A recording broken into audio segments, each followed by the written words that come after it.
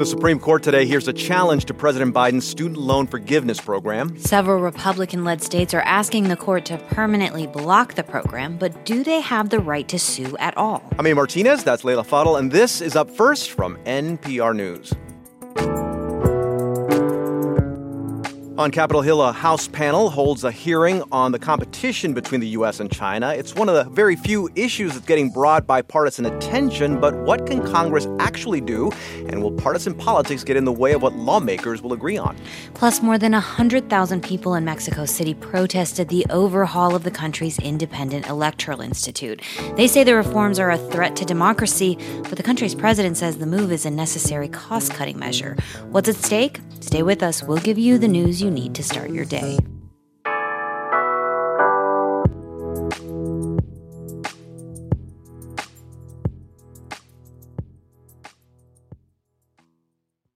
A handful of Republican-led states are asking the Supreme Court to permanently block the Biden administration's student loan forgiveness program. The states argue the president exceeded his legal authority when he implemented a program to cancel up to $20,000 in debt for people holding federal student loans. NPR legal affairs correspondent Nina Totenberg joins me now to discuss. Hi, Nina. Hi there.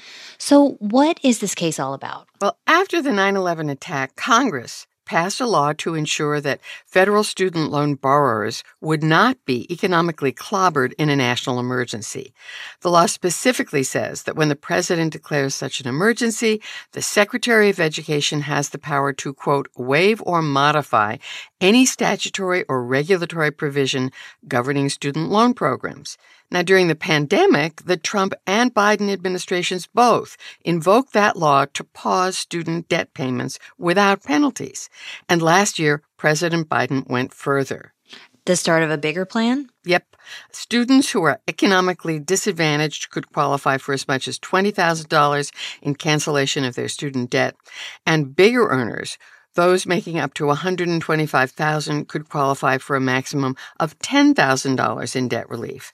Under the plan, 16 million student loan borrowers have already been approved for some loan forgiveness. But before any debt was canceled, 6 states challenged the program in court, and the plan was put on hold. Today, the Supreme Court hears arguments in that case. So, as I understand it, these Republican-dominated states are asking, does the president and his education secretary have the authority under the 2003 law to authorize student loan forgiveness? Is that right? That's exactly right. So here, summarizing the White House argument, is University of Texas law professor Stephen Vladeck. This is a stunningly broad grant of authority from Congress to the Secretary of Education. It's not vague when it talks about the Secretary's power to waive or modify any statutory or regulatory provision applicable to programs like federal student aid. So countering that argument is Case Western University law professor Jonathan Adler. Modifying and waiving regulations and requirements is different than erasing the underlying loan. Now, I understand there is a question that comes up first in this case, and that is basically whether the states have any right to sue to begin with. Correct. In recent years, Republicans have repeatedly parlayed state lawsuits into a forceful tool to get the conservative Supreme Court to block Biden administration policies.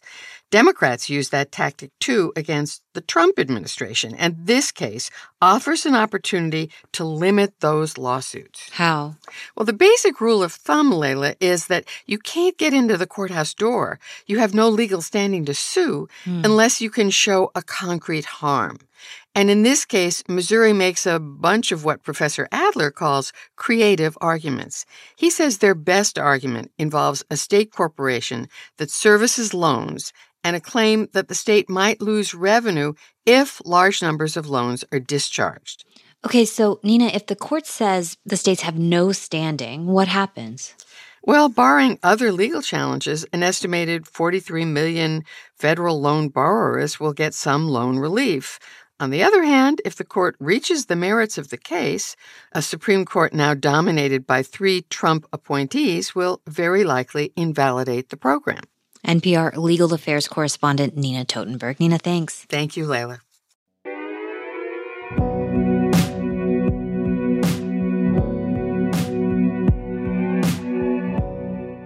Tonight, Republicans and Democrats are putting the spotlight on an issue they agree needs to be a top priority. In a rare display of bipartisanship, a newly created congressional committee will hold a primetime hearing addressing the strategic relationship between the U.S. and China. NPR's Deirdre Walsh joins us now for more. Okay, so what's the goal of this first hearing?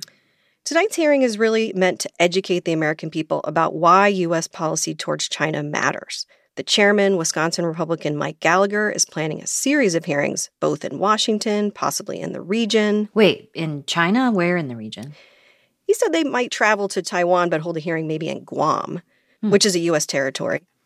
What he's really trying to do is create this narrative for the American people about the economic threats, the national security threats he sees posed by China. He talked to our colleague Steve Inskeep about the specific focus this week about the threats posed by the Chinese Communist Party. We don't have a quarrel with the Chinese people, and the Chinese people are often the primary victim of CCP oppression and repression. The first hearing is going to feature testimony from national security officials, 2 from the Trump administration. There's going to be a business leader. Also, a dissident is going to detail China's abysmal record on human rights. This panel is bipartisan. It doesn't have the authority to pass legislation, but it plans to be the place to come up with some possible bipartisan solutions. Now, Gallagher just got back from a trip to Taiwan. Do we expect the U.S. relationship with Taiwan to be discussed at tonight's hearing? Definitely. There was also another bipartisan group that visited Taiwan last week. There's really growing concern in the region and among lawmakers on Capitol Hill about a possible military attack by China against Taiwan. But there's no consensus about whether or when this could actually happen. Taiwan is a self-governing island, but China claims it as its territory. The issue of Taiwan has been a long-standing sticking point in terms of the relationship between the U.S. and China for decades. The U.S. continues to say it's sticking with what it calls a one-China policy. But what Beijing thinks about what the U.S. has actually been doing in terms of authorizing weapon sales to Taiwan and these visits by U.S. lawmakers, they see those as a violation of that policy. Gallagher has been arguing that the U.S. needs to, quote, arm Taiwan to the teeth to avoid a war. He says doing that will deter Chinese aggression. Nobody wants war in the Pacific. We need to prevent war by putting hard power in Xi Jinping's path. Congress already approved authority to have the U.S. send defensive weapons like Javelin or Stinger missiles, but there's been some delays in actually getting those delivered. Okay, well, this is something, as you point out, Democrats and Republicans agree on, and they're talking about. What other bipartisan efforts are going on right now? There's a growing push for Congress to ban TikTok operating in the United States. Lawmakers say the parent company of the social media app, ByteDance, has top leadership reporting directly to the Chinese Communist Party. They say the app has too much control over how the data is pushed out and how users' data is stored.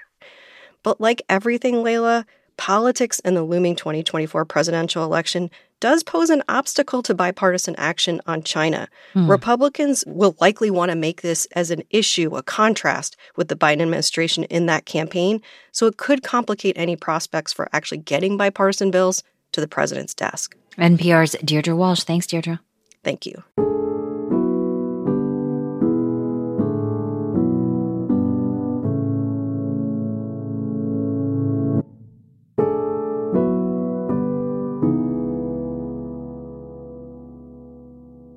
Thousands of people marched in Mexico City over the weekend to protest a decision that would overhaul the country's independent body that oversees elections. Protesters say the decision to reduce the National Electoral Institute's staff and independence is a threat to the country's democracy and could return Mexico to the days of one-party rule. Mexico's president says the reforms are about cutting costs. Layla Miller is a correspondent for the LA Times, and she joins me from Mexico City. Good morning, Layla. Good morning. Thanks for having me. So let's talk about these reforms. If you could just lay out what they do and what people are worried about. Sure. These are reforms that were passed last week that would dramatically reduce the size of Mexico's electoral institute and would also remove a lot of autonomy that it has. It gets rid of, what the officials from the Electoral Institute say, that thousands of jobs of people that organize elections on the ground across the country would be removed. And what it also does is it removes the power that the Institute has to discipline candidates if they violate campaign finance laws. People are basically worried about is that the Electoral Institute won't have the manpower to organize elections, and that this is essentially a threat to Mexico's democracy. What has the president, the government said why they're doing this? So the president, Andrés Manuel López Obrador, has said the electoral agency needs budget cuts. He's been, pushing austerity measures across the board, across his government. He's tried to discredit the people that are protesting by, saying that these are people that have, somehow benefited from corruption in the past and want to have a system in place that will benefit them that way. There were thousands and thousands of people that were protesting this reform over the weekend.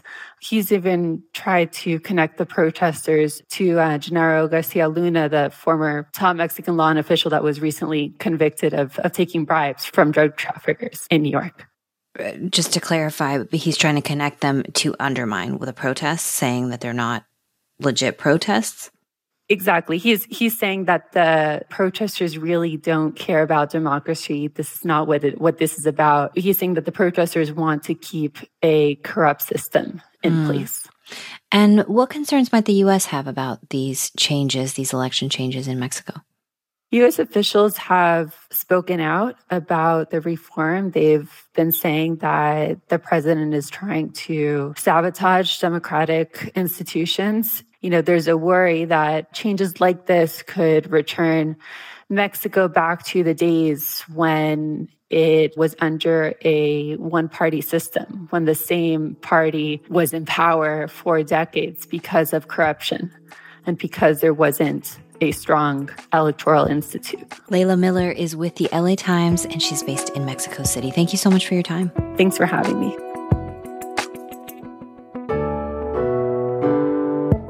And that's Up First for Tuesday, February 28th. I'm Leila Fadel. And I'm May Martinez. Up First is produced by Julie Deppenbrock and David West. Our editors are Alice Wolfley and H.J. Mai. Our technical director is Zach Coleman. It would be really cool if you decided to start your day here with us tomorrow. And thank you for waking up with NPR. Your NPR station makes Up First possible each morning. So support them and support us at donate.npr.org/upfirst.